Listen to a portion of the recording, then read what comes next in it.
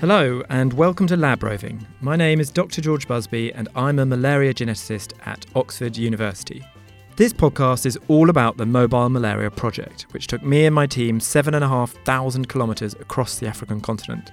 We wanted to learn about some of the cutting-edge research currently being done on malaria in the countries we visited. And on this podcast, you can hear conversations with some of the people we met along the way.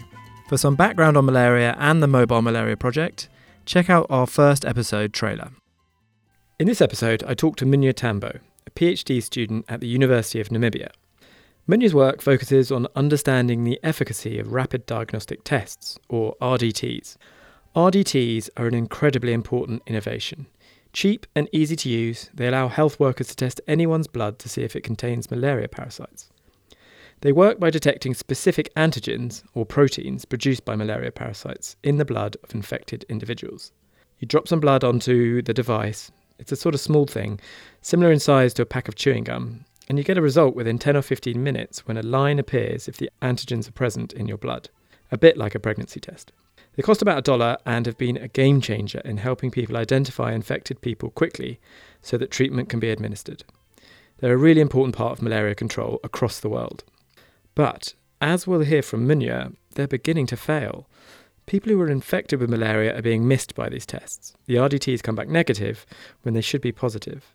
This means that people are still infected and able to transmit malaria, hindering control efforts. So here's Munya talking about this work investigating RDTs and looking at what other molecular or genetic diagnostic tools could be used instead. He mentions LAMP, which stands for Loop-Mediated Isothermal Amplification, a newish technique that can be used to look for specific pieces of DNA in a sample. And of course we talk about mobile genetic sequencing and other ways in which genetics could help. We spoke in the back of the Land Rover somewhere in northern Namibia.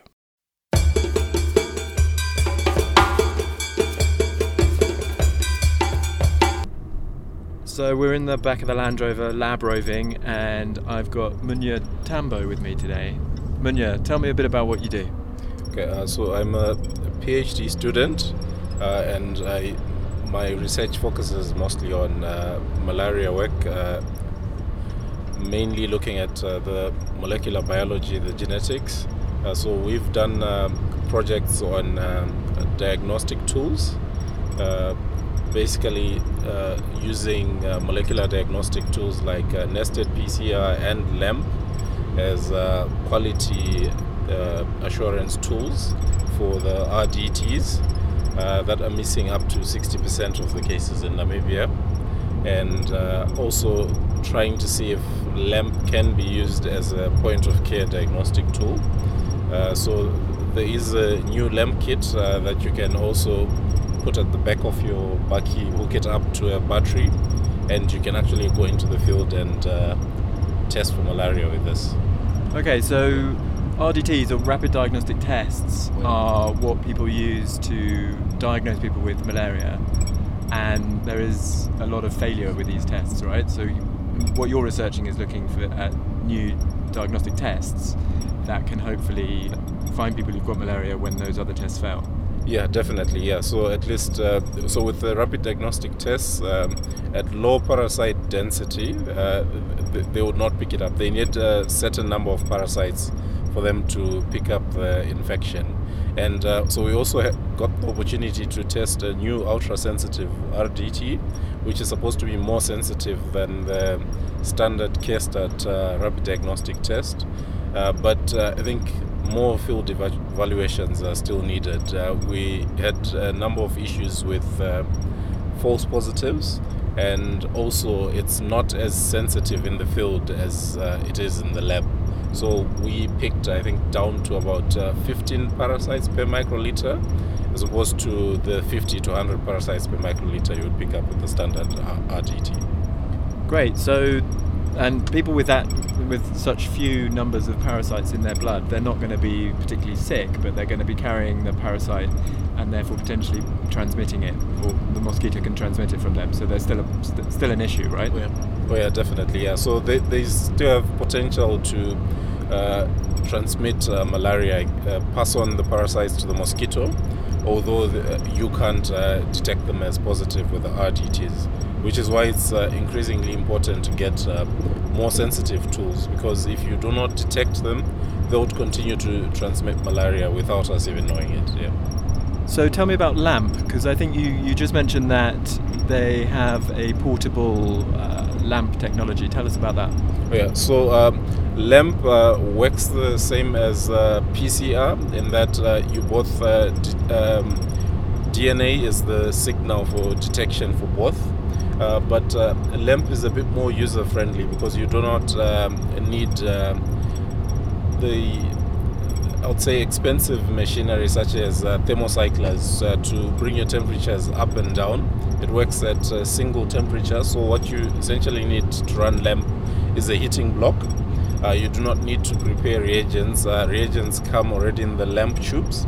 All you do is add your DNA, and there is one LAMP kit where you can actually just add blood, and it picks up infections straight from the blood. So it's a bit more user-friendly in the field. And how long does it take from taking some blood from somebody to getting a result? Yeah, so on average it takes about 45 minutes to run, yeah, which is, I think it's a good turnaround time for results, yeah. When you find these people who have subclinical malaria, or they have other rapid diagnostic tests have failed, but you, using these new diagnostics, find that there are actually more people out there with malaria, what do you do with that information? Currently we're not allowed to treat based on diagnosis with molecular tools. So unfortunately, there's not much we can do other than we're trying to talk to the ministry to say, look, we're missing up to 60% of the cases that could possibly transmit malaria. So I think we're trying to talk to them to see if we could start treating based on the molecular test. But currently, you can't treat based on molecular diagnosis. It has to be by RDT, the rapid diagnostic test, or by microscope. Right, that's really interesting. I didn't realise that at all. Is part of what you're doing trying to develop a protocol that can be used across the country? Yes, definitely, yeah. But there have been a few challenges. So the LAMP kit doesn't work as well as we would like it to, to date. We have a lot of false positives, so you'd end up overusing drugs because you'd get a lot of positives even from negative people, and there's still a very high risk of contamination with LAMP. Is LAMP specific to parasite DNA? Yes, it is. So it has 6 primers that target specifically parasite DNA. Great, so that sounds really interesting. So tell me a bit more about what the problems or the challenges of malaria are in Namibia. Okay, so in Namibia, one of the main challenges is cross-border transmission.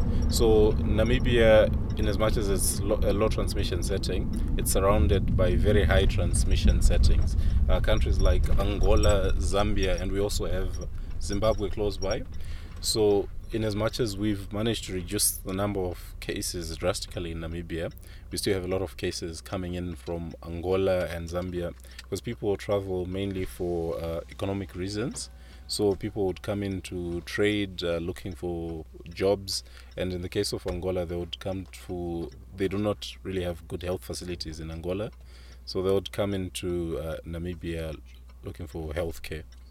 We stopped just as Munya was talking about importation, which Davis had hinted at being a crucial part of malaria control and research in Namibia last time we spoke. Now, importation refers to the migration of parasites into a country from outside, which happens when infected people cross borders. We carried on the conversation whilst we were stopped, and I asked Munya whether the major challenge of malaria in Namibia was at the border region. Yes, so you find that in Namibia, malaria is confined to the border regions. So importation is really, I think it's the main challenge in Namibia.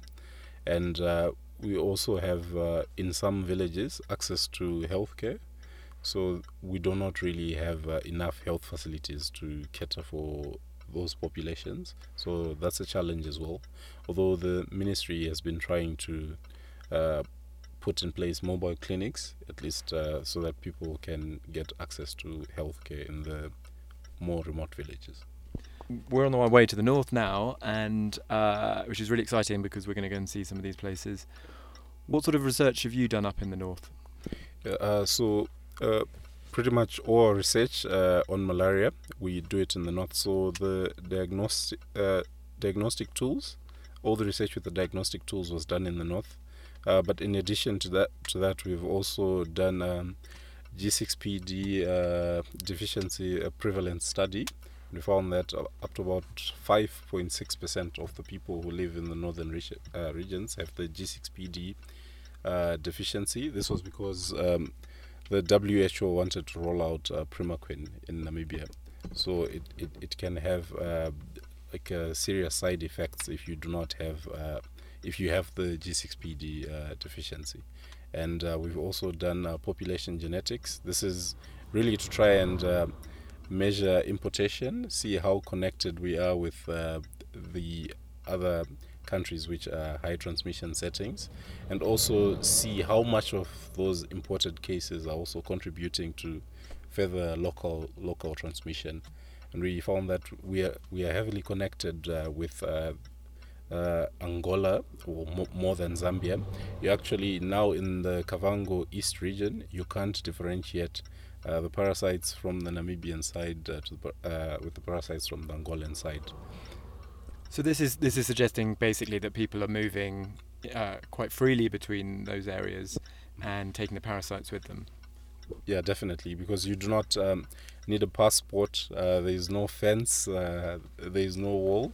So people just move freely. And actually, when we were collecting samples, we would sometimes find ourselves in Angola and we had to drive back to the Namibian side.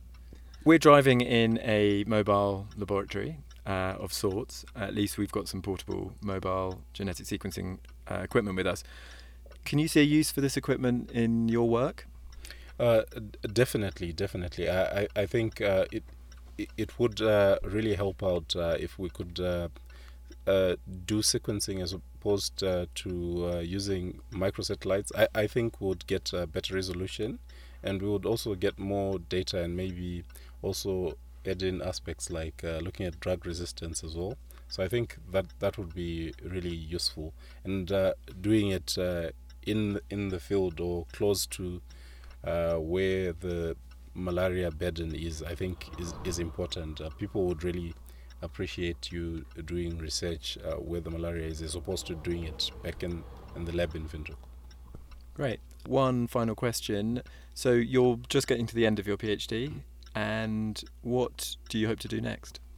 I really want to continue doing research. I think I'm trying to apply for fellowships now, see if I can do a postdoc, and I'm also hoping to get a bit of experience elsewhere and learn new skills, new techniques that we could really use. And my focus is not just on Namibia, but I think the Elimination 8 region as a whole, because I think we would really need to concert our efforts. Moving towards elimination, people usually think you need to have targeted interventions, but from our findings so far, all the regions are highly connected, such that if you were to target interventions, you wouldn't do much to the malaria burden. So I think looking at the E8 region and maybe continue to do population genetics, get maybe a genetic library for the parasites in the Elimination 8 region, I think that would be very useful.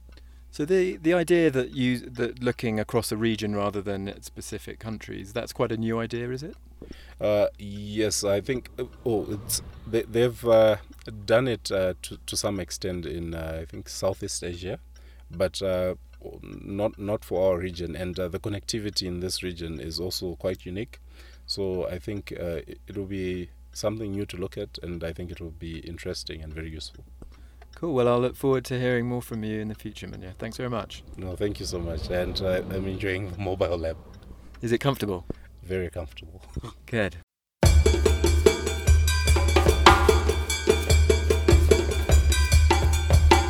A similar thread ran through the projects Munya described to me. He and others at the University of Namibia were trying, successfully, to use cheap, almost old-school genetic tools to do their work. Cheap here tends to mean lo-fi. Whilst I've been fortunate to work with whole genome sequence data for several years, Munya and his colleagues have been trying to make the most out of tools, like microsatellites, that only look at a tiny proportion of the DNA available from the genomes of Plasmodium parasites. Nevertheless, they've uncovered key details of the genetics of Namibia's malaria populations.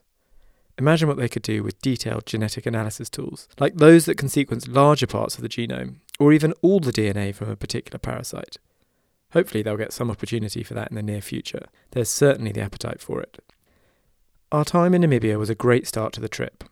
I just want to give a shout out to Whitney Shingenge, the third member of Davis's team who accompanied us in the north. We tried to record a podcast with her, but unfortunately we've lost the recording, so apologies Whitney. But thanks for all your help and support on the trip. Following our Namibian leg, we crossed the border into Zambia, and after a night in Livingstone at the incredible Mosi-oa-Tunya waterfalls, also known as Victoria Falls, we travelled up to Lusaka to start our attempt to sequence parasite DNA with the small genetic sequencing machines we carried in the car. More on that next time. See you then.